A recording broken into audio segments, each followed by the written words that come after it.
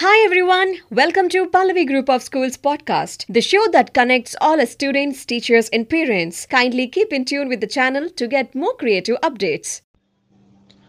Good morning to one and all present here. My name is Ronak Jariwala from class 8th B, Pallavi Model School, Boinpalli. Today I am telling a story about the boy and cashew nuts.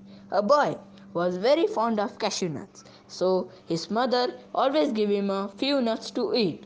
The boy always asked her for more nuts. Every time the mother would say, "No, my dear, not so many at a time. If you eat too many at a time, you will get pain in your stomach." The stern voice of his mother made the boy quiet, but he never felt that what she said was right. One day, the boy was alone in the house.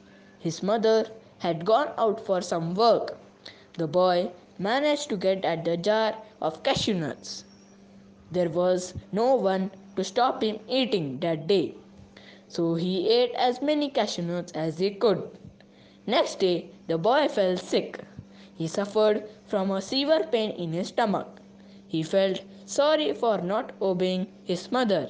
So, moral of the story is your elders are your well wishers. We should obey them. Thank you.